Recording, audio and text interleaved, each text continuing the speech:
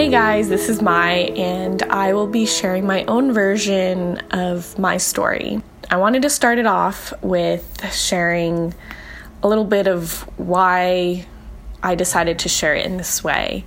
I always believed that my mind was my enemy, a cluttered mess of all my triggers and ammunition from my past, and fear and anxiety for my future. I was afraid of the endless pit of darkness engulfing my sanity, always questioning where the insanity came from. It was just an everyday battle with the negative voices amplified in the confines of my mind. So in a desperate attempt to verbally illustrate this landscape, both the ugly pits and the promising roots of what was happening in my head, I needed to convince myself that my mind was beautiful in its own way, and that there weren't any true explanations to do its beauty justice. So I wrote this poem and I turned it into my art. This is called These Stars Are My Words. I create universes in my mind, mountains of thoughts, rivers of words, homes of stories. If I could, I'd build an empire inside my head, mapped with fortresses of intentions and gardens of emotions. The weather would season my earth, with my unpredictable hopes glowing on some days and faded on others. I breathe the kind of nature that harmonizes my visual movement, dancing across endless skies. The wind, the seas, they'd mimic my heart's lusts. Raging waves of anger, flourishing jungles of insanity, peaceful villas of empathy, colossal palaces of passion.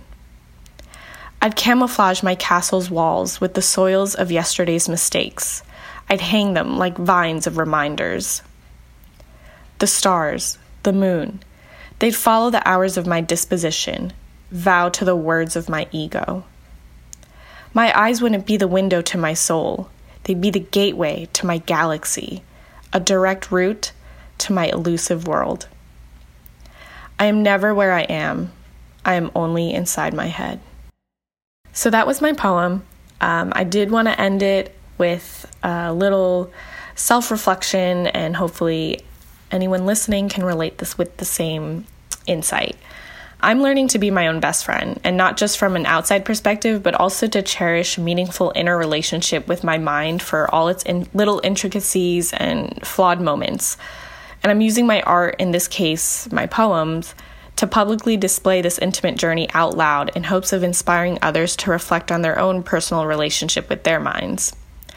We tend to neglect its mindfulness and presence in our lives, but when we hit a low point sometimes and retreat to our conscience for help, our thoughts can easily betray us because we fail to nourish them with love and positivity. When we can invest even a little bit of time and meditation to our minds, then we can find peace in our madness and hope in our universe. So thank you again for listening to my story. It may be a little different from the usual storytelling, but it's still an important one to share for both myself and to those who can relate and care to listen. And thank you, Sydney, for using your platform, your podcast, to support the creative community in particularly the area of finding happiness. I'm a lifestyle blogger while integrating the mission of destigmatizing the general misconceptions of mental health and seeking therapy. So if you'd like to follow more of my work, my poems, or just my mission itself, you can find me on Instagram at Little My Sunshine. We all have a story to share and a voice that is meant to be heard, and we want to share yours. For more information and to get involved, visit storiesofinspiringjoy.com. Stories of Inspiring Joy is a production of Seek the Joy Media and created by Sydney Weiss. You can find all episodes on Spotify or Apple Podcasts, and if you like the show, hit subscribe, leave us a rating and review, and follow along on Instagram, Facebook, and Twitter. We're creating greater connection and community, one powerful story at a time.